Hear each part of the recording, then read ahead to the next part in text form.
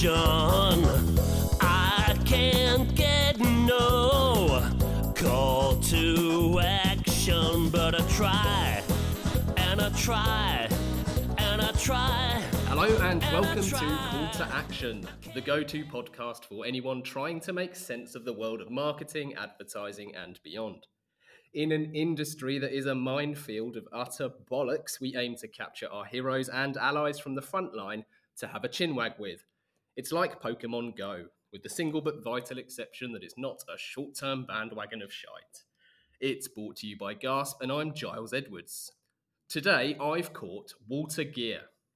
Sport bike racer, track and field, all-American and seriously impressive fella, Walter is the holder of 6 US patents for digital ad formats, as well as many other ridiculously impressive accolades.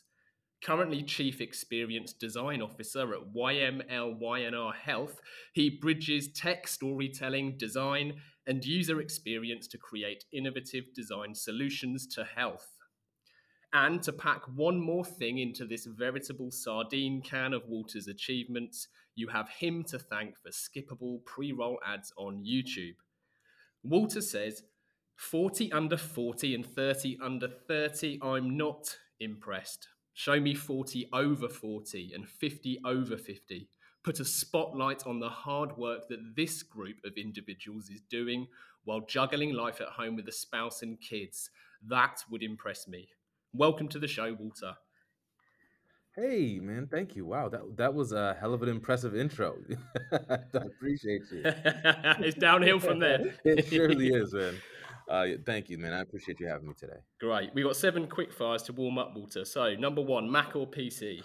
Mac all day, man. PC, come on now. I mean, No offense other than intended. Dell, of course, our client. Yes, of course. Caveat that. Number 2, track or field? Man, that's a hard one. Oh man, damn, I'd go with track. That's a tough one. That's a really good one. They get tougher. Silver Surfer or Black Panther? Black Panther. Lee Clow or Paul Arden? Ooh, wow. I go with Paul Arden because I've read plenty of his books, and they're some of the most inspiring books I've ever read. And one of them was "It's Not How Good You Are, It's How Good You Want to Be." I've literally kept that in my briefcase for like a year and read that almost weekly. Yeah, I've read that in the research. Right, this is a curveball. Beats You Love Me campaign or Fearless Girl? Beats. Oh, this now you fucked me up there. Got you. Nice. So for the listeners, so Beats, the Beats campaign is one of my all-time favorites. But Fearless Girl is my mentor's work. So you try to throw a quick one on me. I mean, I'm just gonna drink to that one. Okay. All right. Fair play. Well played. Right, 2 more. I think these are easier. So we got Jimi Hendrix one now. Purple Haze or Voodoo Child? Ooh, Purple Haze. Nice. And lastly, I don't know if you're a whiskey fan, Johnny Walker or Derek Walker? I'm gonna go Derek. Definitely. That's a good one.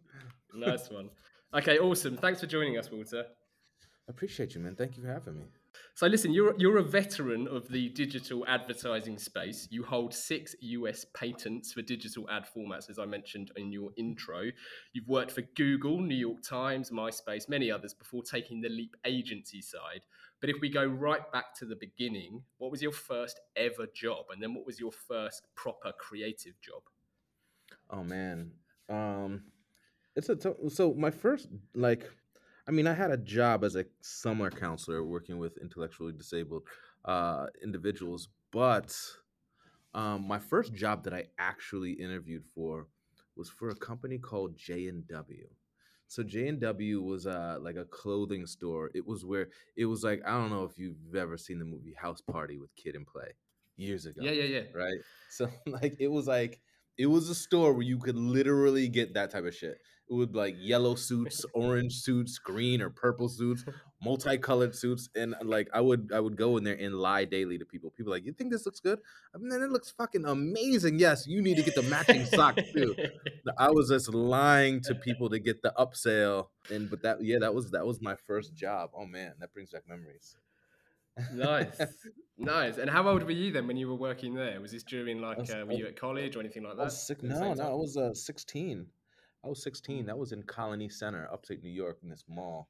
And so, like, yeah, I used to get dropped off for a while until I got a car, and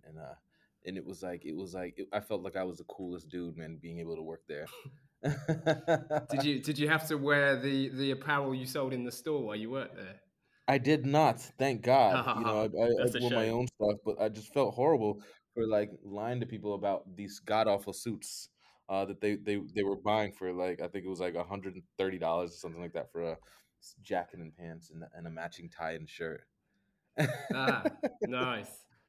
I'm always really interested. And the reason why we ask this Mhm. question and we ask guests to talk about the beginning of their career is because I think that it's far too easy, especially for young folk nowadays, to get really anxious about there being this kind of quote unquote right way to get into the Oh industry. yeah, yeah. So how did that look like for you? Because I find that most people take a really scenic route and almost trip over and fall into the industry. Yeah, I mean that's a good question. I mean like my first creative job it's I guess was I mean creative was probably New York Times, right? Because that's where I really Mm. I was the New York Times first rich media hire ever, right? And so that's when like for those listening, rich media is like when you were going into like flash banners and the peel away ads and expandable banners were just starting to pop up. And I think, when I got there, it was interesting because I was allowed to be inquisitive and we just made random shit. And it was kind of cool. Um, but like when I was there, it was also part of the team that invented sequential messaging, which at that time we called surround messaging, surround sessions, and those are the ads that basically like follow you everywhere you go. But throughout my career, from like that was an interesting part of my career because it allowed me to be inquisitive around design, right? And so before then, I had been doing like some basic HTML, JavaScript, but I was just like making tables and then just putting words on pages. And so the New York Times gave the ability to really think a little more out of the box and think about like, okay, well, what could we do on this screen? And since then, my entire focus has always just been trying to follow the ball, right? Where is technology going? Where can I actually touch it before other folks? And how can I be creating things that mass amount of people touch and engage with and see? So there's no right or wrong way to how you go about getting to a C level creative or executive. I think everyone has their own way of getting there, but for me I think it was just built around inquisitivity, being inquisitive, Yeah, and yeah. and just kind of bouncing around doing whatever. Like my whole thought was, if I can be a pentathlete of the sort, right, and do a whole array of things, then I'm going to be a hell of a lot more hireable. But I also earlier on in my career focused on, okay, but if I do this, I need to go to like the biggest companies possible, the biggest, most well-known names, because the bigger the name, the easier the next job will be to get. Yeah, yeah, yeah. That's smart. And is that something that was in your head from the off? Is that partly why you even first applied to work at the New York Times? Yeah, I mean it was because I was, I always kind of looked at it as I just want to go where the best where the best people are, right? Where the best work is and the best talent. And and it led me to, some really interesting places and allowed me to meet some incredible friends that I still have today, or individuals that inspired me to be better at what it is that I do. Because I tell people all the time, like it's so important to be around people that are smarter than you, that think different than you, that look at a project or look at something differently than you. Because like in order to grow within a creative space, you have to be, a jack of all trades. You have to understand a lot of things. You have to be up with technology because it moves at such a rapid pace. And the only way to do that is by having the right people surround you. Yeah, nice. I remember my first ever agency job. In fact, it was around the same sort of time, I suspect, where we had what was called the rich media department, and in this Hmm. room there was like 3 or 4 guys. No one really understood what they did, and I don't think they really understood what they did at the time either. But you mentioned about how kind of exploratory and innovative it was because you were right at the front. You were kind of in this space of new tech, and actually that sounds like a really exciting place to be because it was new enough that it hadn't then become formulaic. There was no best practice because there was no even practice. Is that the bit that you found really kind of interesting You're and yeah, you're exciting? 100% right. You're 100% right because earlier on it was like you have a screen and what could you do on it?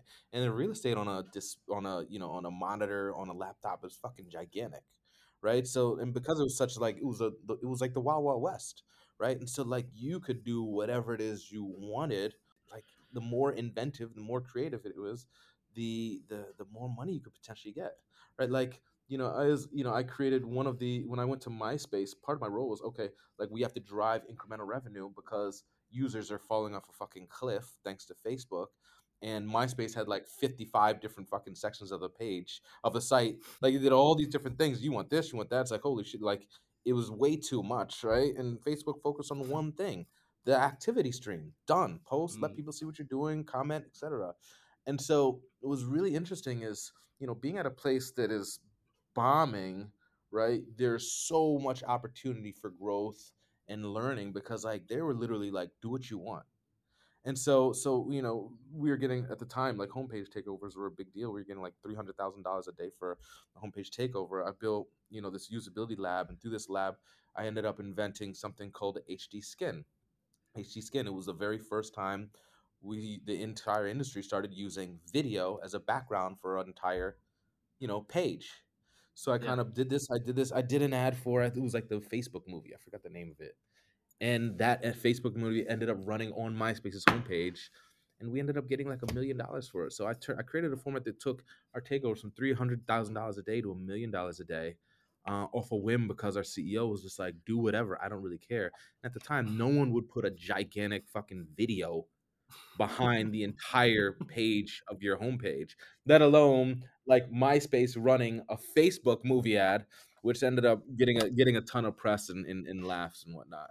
But yeah, I mean, it's like it was different then because now innovation, because your mobile devices are so small and the real estate is so small, innovation now is about the use of data, right? And how you manipulate that data to understand who an individual is and then deliver something that's highly relevant. Whereas 15, 20 years ago, it was how can I get the most intrusive shit as big as possible in front of someone to get them to potentially tap on it, right? So it's most certainly changed. And so it sounds like that's the bit you've followed then ever since that time at the New York Times, because I think it would be an easy mistake for someone to make to think I've started it at New York Times, got this role I love, but I'm at New York Times, therefore my next gig needs to be in a similar kind of publishing media type space. But actually, it was the tech and the innovative use of technology which was the thread.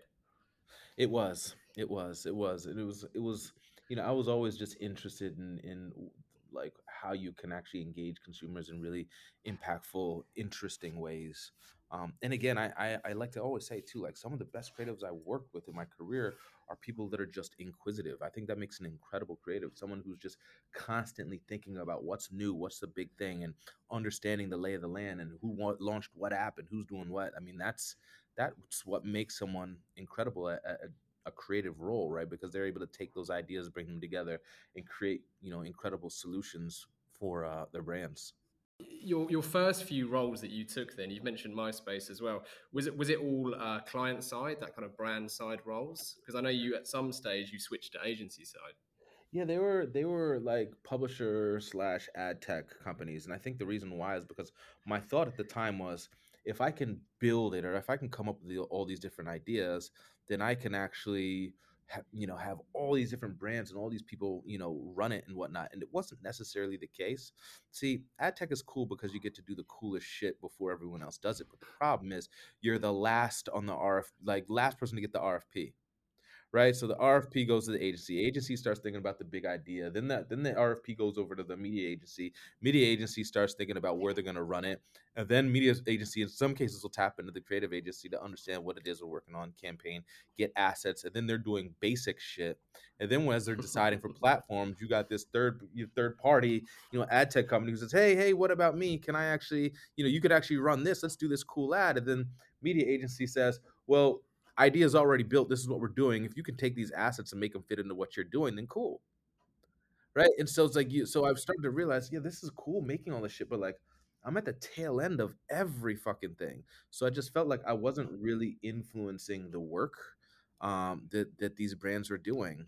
So for me, I had an incredible opportunity to go over to TBWA and work with Jonathan Isaacs, who's their chief creative officer, and he brought me into a role there, and it was really eye opening, right? Because like I've never done health. I kind of was in a point in my career where I felt I've done literally everything I could in terms of innovation on these devices and on these screens.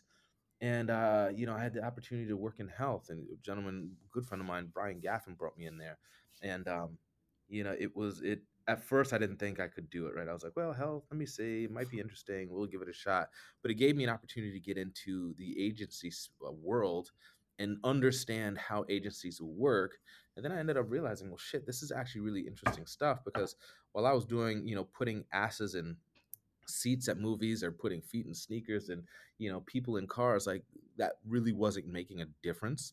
But working on campaigns around like different types of cancer and fibroids and all this stuff was wildly interesting to me, because I actually realized I was making a real impact on people's lives and whatnot. So that is kind of how I got into the agency space. Being there for a year and a half, I started talking to VML YNR, and they gave me an opportunity to really come over here to larger role and not only do health but do a lot of non-health stuff too.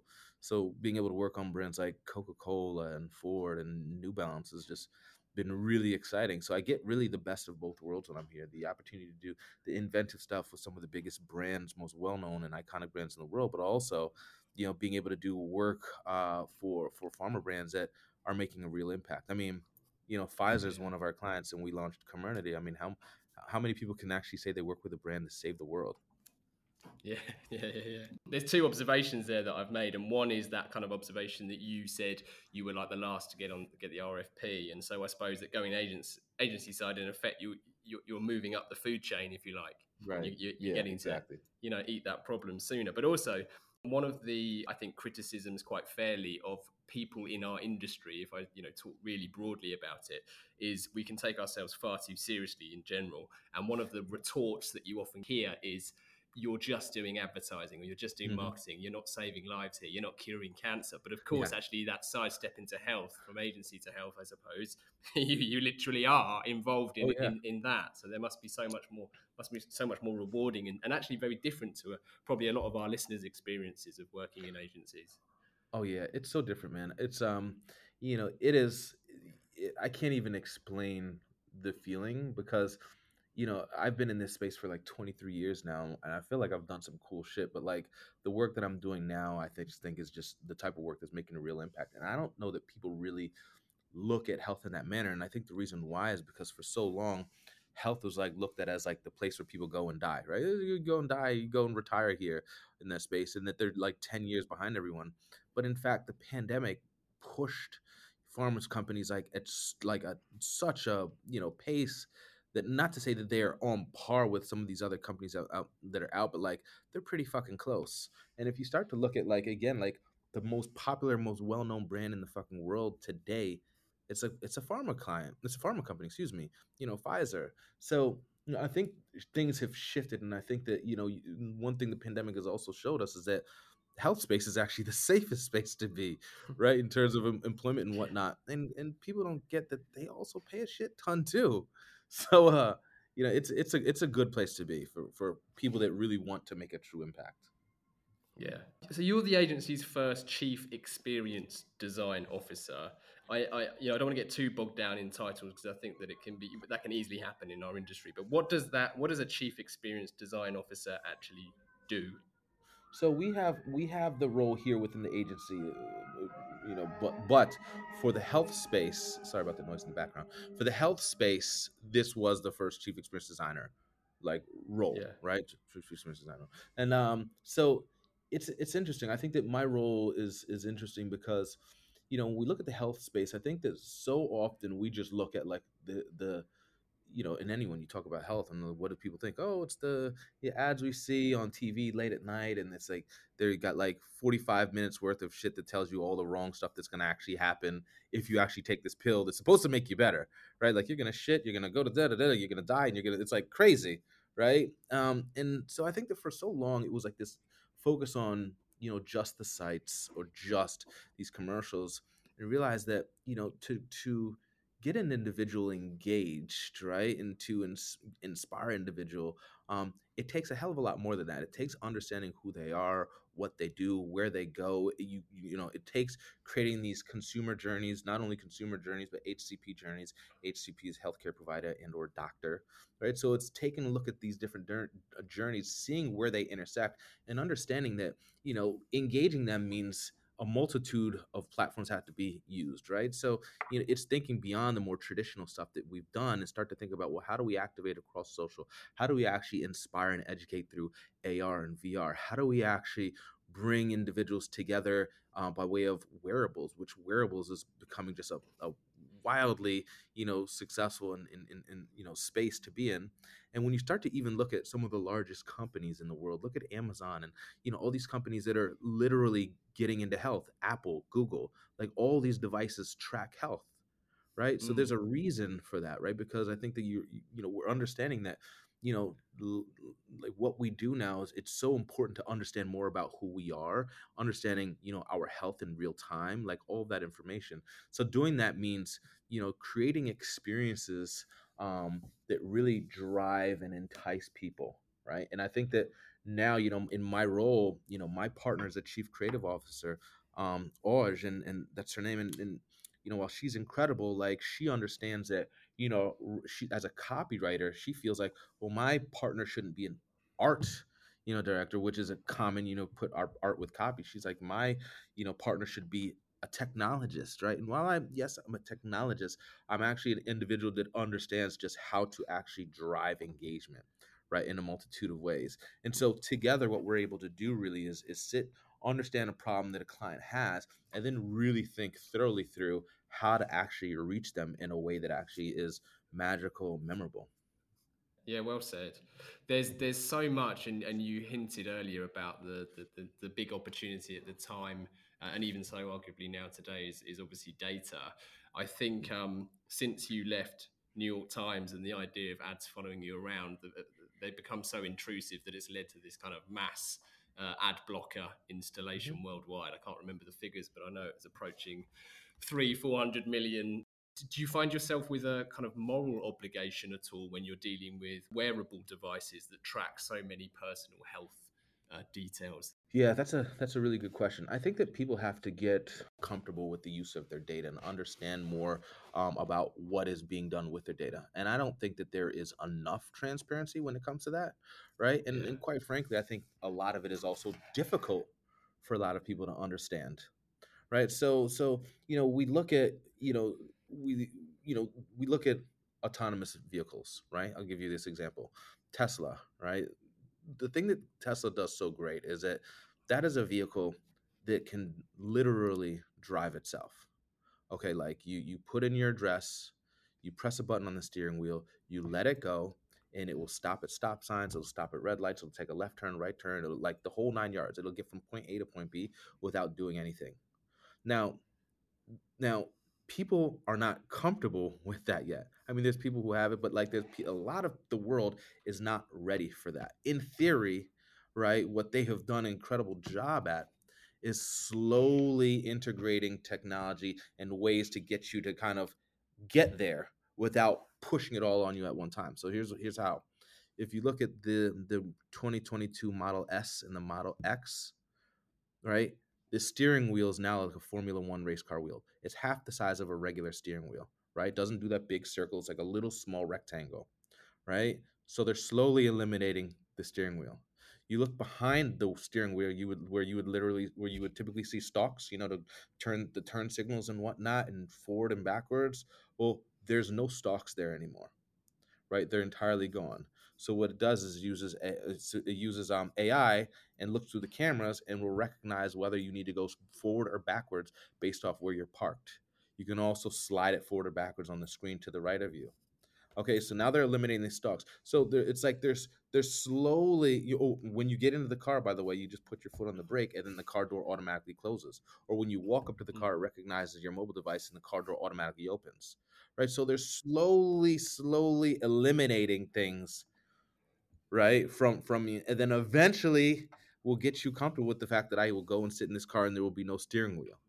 I will go and sit in this car and there will be so my point in what I say that is because I think that as an industry we need to be more transparent with what it is that we're doing, right? But also slowly walk them through this, hold their hand through, because if we dump it all on them at one time, it's just going to be way too much.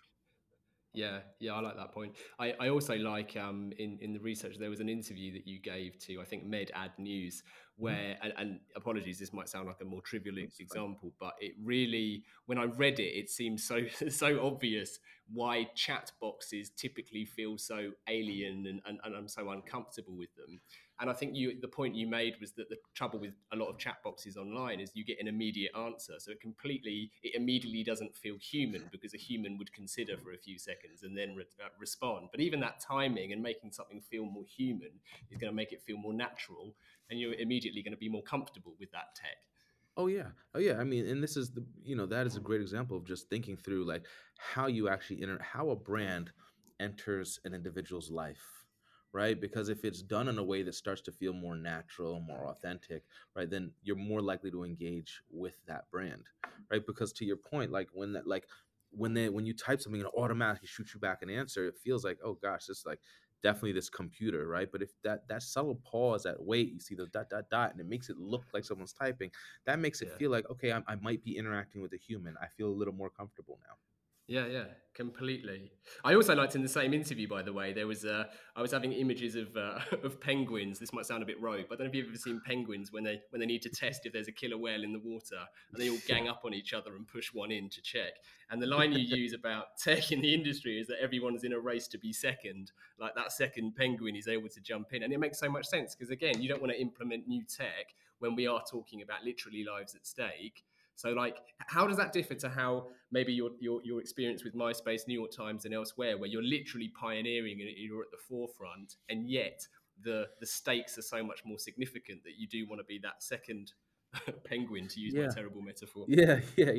No, I think and damn, you've done your research. Holy shit. So here's the thing, man. I think it's interesting because everyone wants to be, to the quote I said earlier, everyone wants to be first, right? But there's this fear in health.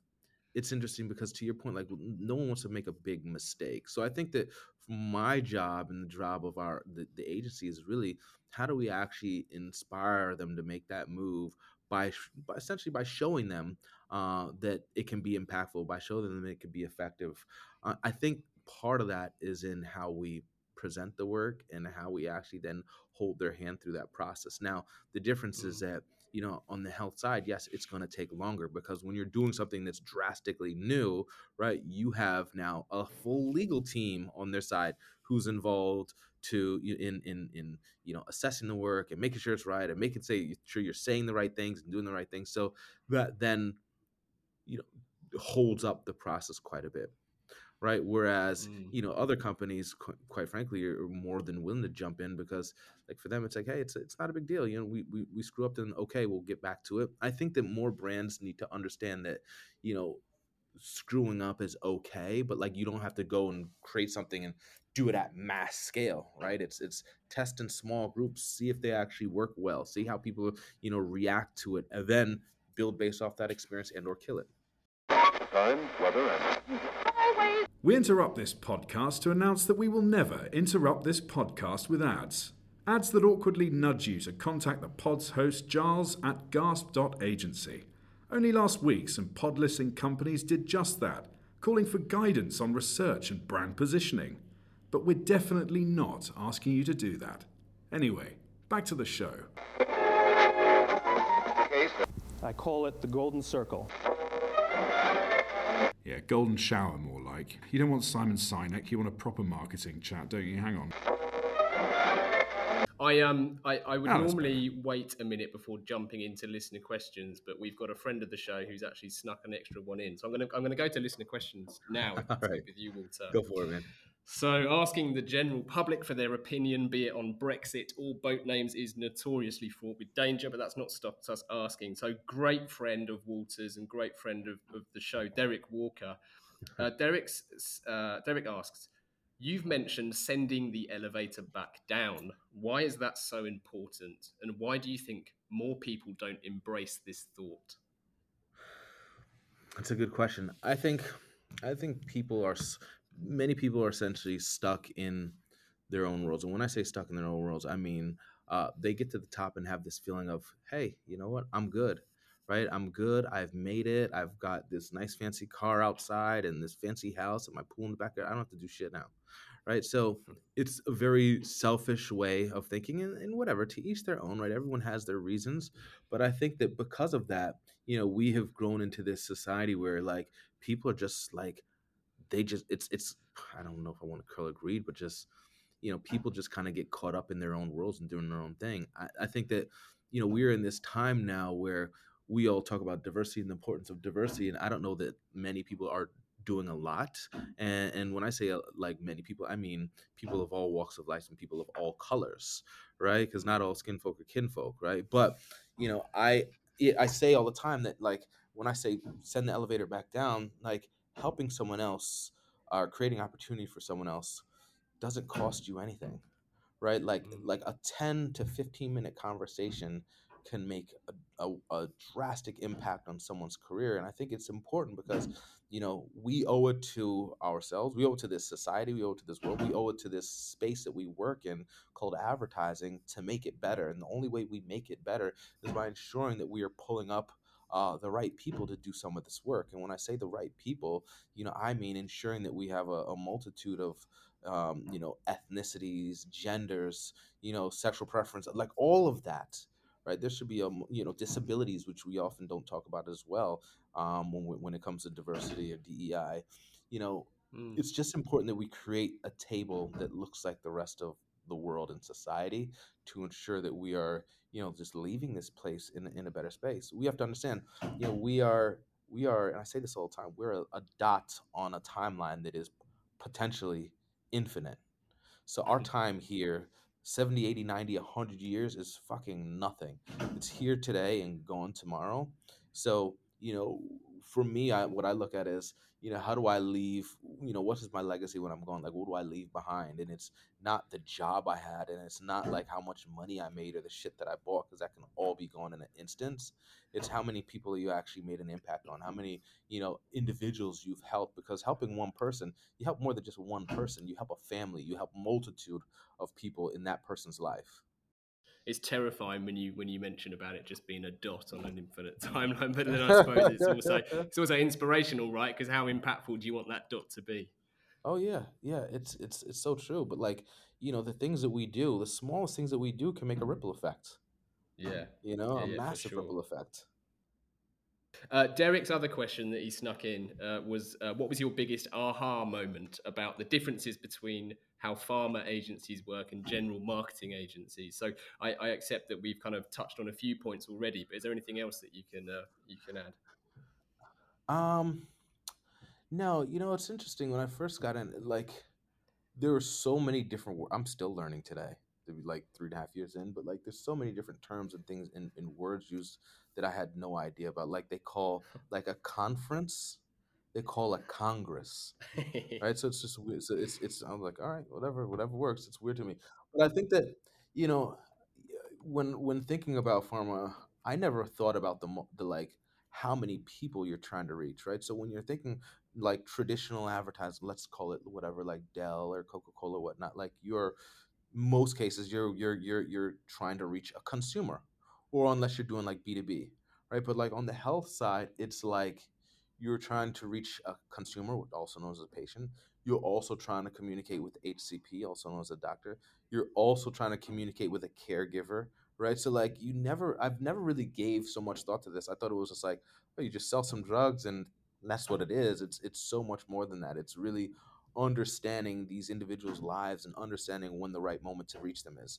Because we start to, in most cases, most brands will work on a consumer journey, and that journey will be like, hey, they wake up and they do this first, and then they go here and they commute to work, and this is where they like to work out at the gym. This is where they like to eat. This is what they like to shop and buy.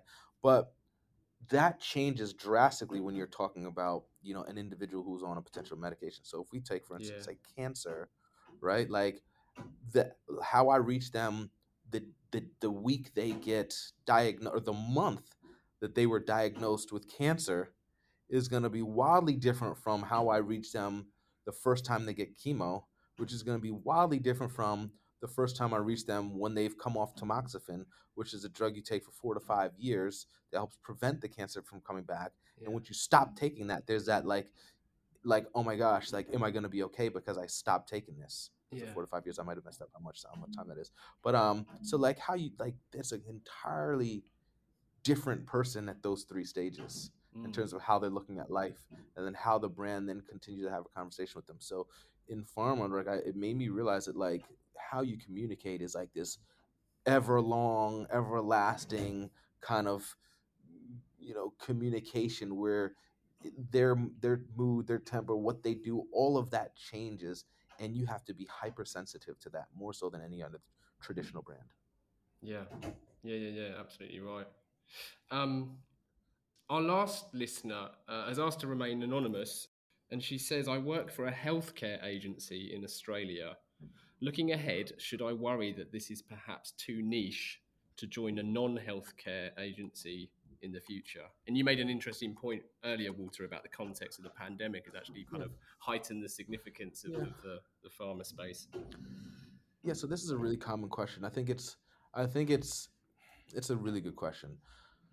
It's easy to get stuck in any space, right? If you're if you continuously work on CPG brands, it's easy to get stuck on CPG brands as opposed to others. So like, with pharma, yes, I will say that once you get in, if you're in there for a while, it will most certainly be a little more difficult to hop out of health, right? Because most folks will look at you and say, hey, you don't get this space, or you don't get entertainment or whatnot, or fashion or whatnot. So I think it will be a little hard, but I think that the nice thing is, there are agencies like ours where our teams are working on health stuff, but they're also working on non-health stuff. That's what attracted me to come here, right? It allowed me to work on things like Coca-Cola one day, and then the next day work on, Genentech or AstraZeneca or Pfizer. So there are other opportunities out there like that. I would say look for some of those, but also don't be afraid to get in, because if it's something that you enjoy and something that you love, like make it happen, make it work, right? But I always tell people, go after the shit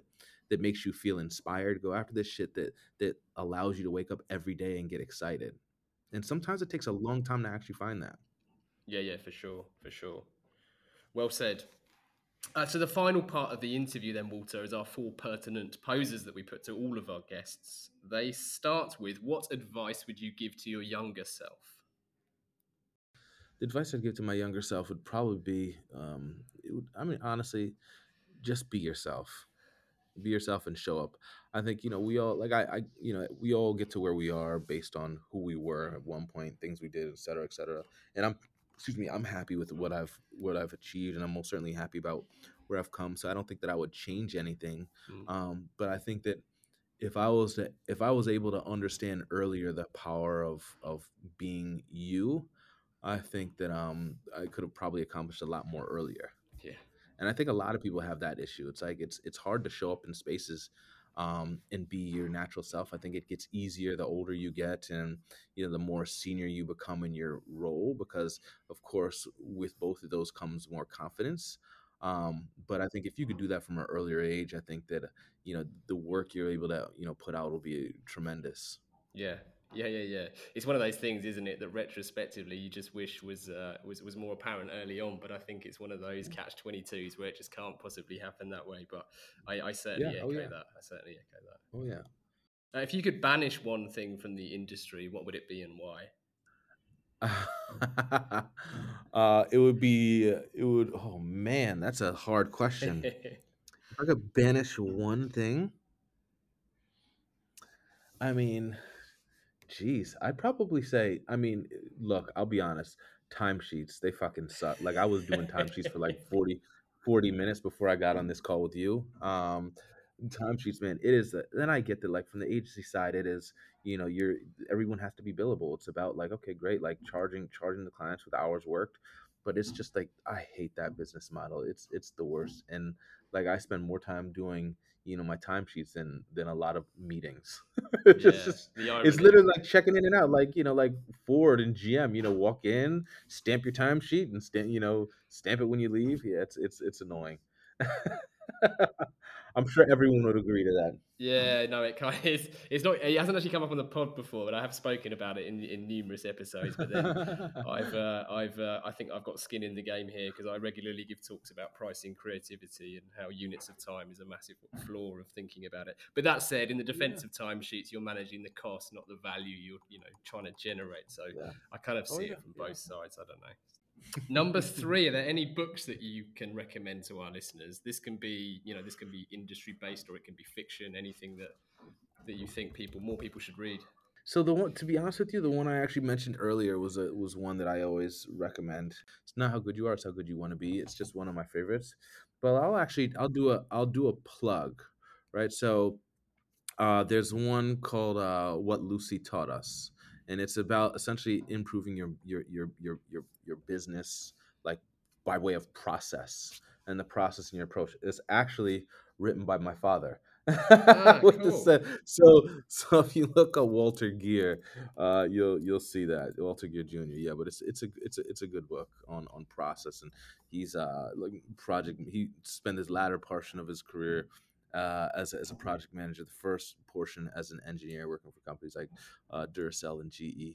But it's a good book on understanding process and better, how to kind of move your projects forward. Wicked. Nice. Well, we'll definitely link to that in this episode for sure. Appreciate it. And then number 4 then is we always dedicate every episode to someone, and we bestow or hospital pass that honor, depending on your point of view, to our guest, who has to give the reason why. So would you kindly dedicate this episode to someone? You know what I'll say? I'll give this to my wife, because to be honest with you, with what I do and what we all do in this space, it is like, this shit is so time consuming, and then the constant on the run, and I think that our spouses oftentimes will get the shit end of the stick, right? Because of the time that we spend doing this stuff, and I'm able to do stuff that I really genuinely love, and I genuinely could honestly say that I couldn't do it without having her support and having someone who's consistently in my corner and there for like the good times as well as the bad. So that's what I'd have to say. So I definitely dedicate this to my wife, Talise Gear. Awesome. Well, this episode is very proudly dedicated to Talise Gear. So as a final call to action, everyone can head over to the listing. There'll be links there to everything from Paul Arden's It's Not How Good You Are, It's How Good You Want to Be, to What Lucy Taught Us. I'm definitely going to check that out because it's not come up before. How else can our listeners get more Walter Gear? Any social platform, it's at Third Gears, 3RDGEERS. At Third Gears. Great. Well, we'll make sure that link's in there as well. But listen, Walter, thank you so much for joining us. This has been a blast. This has been amazing, man. I really appreciate the conversation. This has been good. So let's put it out there. Yeah, we will. Thank you for having me, man. And thank you. And finally, thank you to everyone listening. If you've enjoyed this episode, please do share and review the podcast. We massively value the support. Keep your questions and guest requests coming in. To get in touch, it's easy to find Gasp online. You can check out CTA Pod on Instagram or just email hello@calltoaction.co.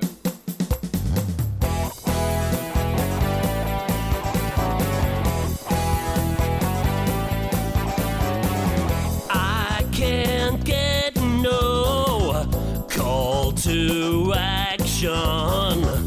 I can't get no call to action, but I try and I try and I try and I try. I can't get no call to action. Oh, I can't get no call to action.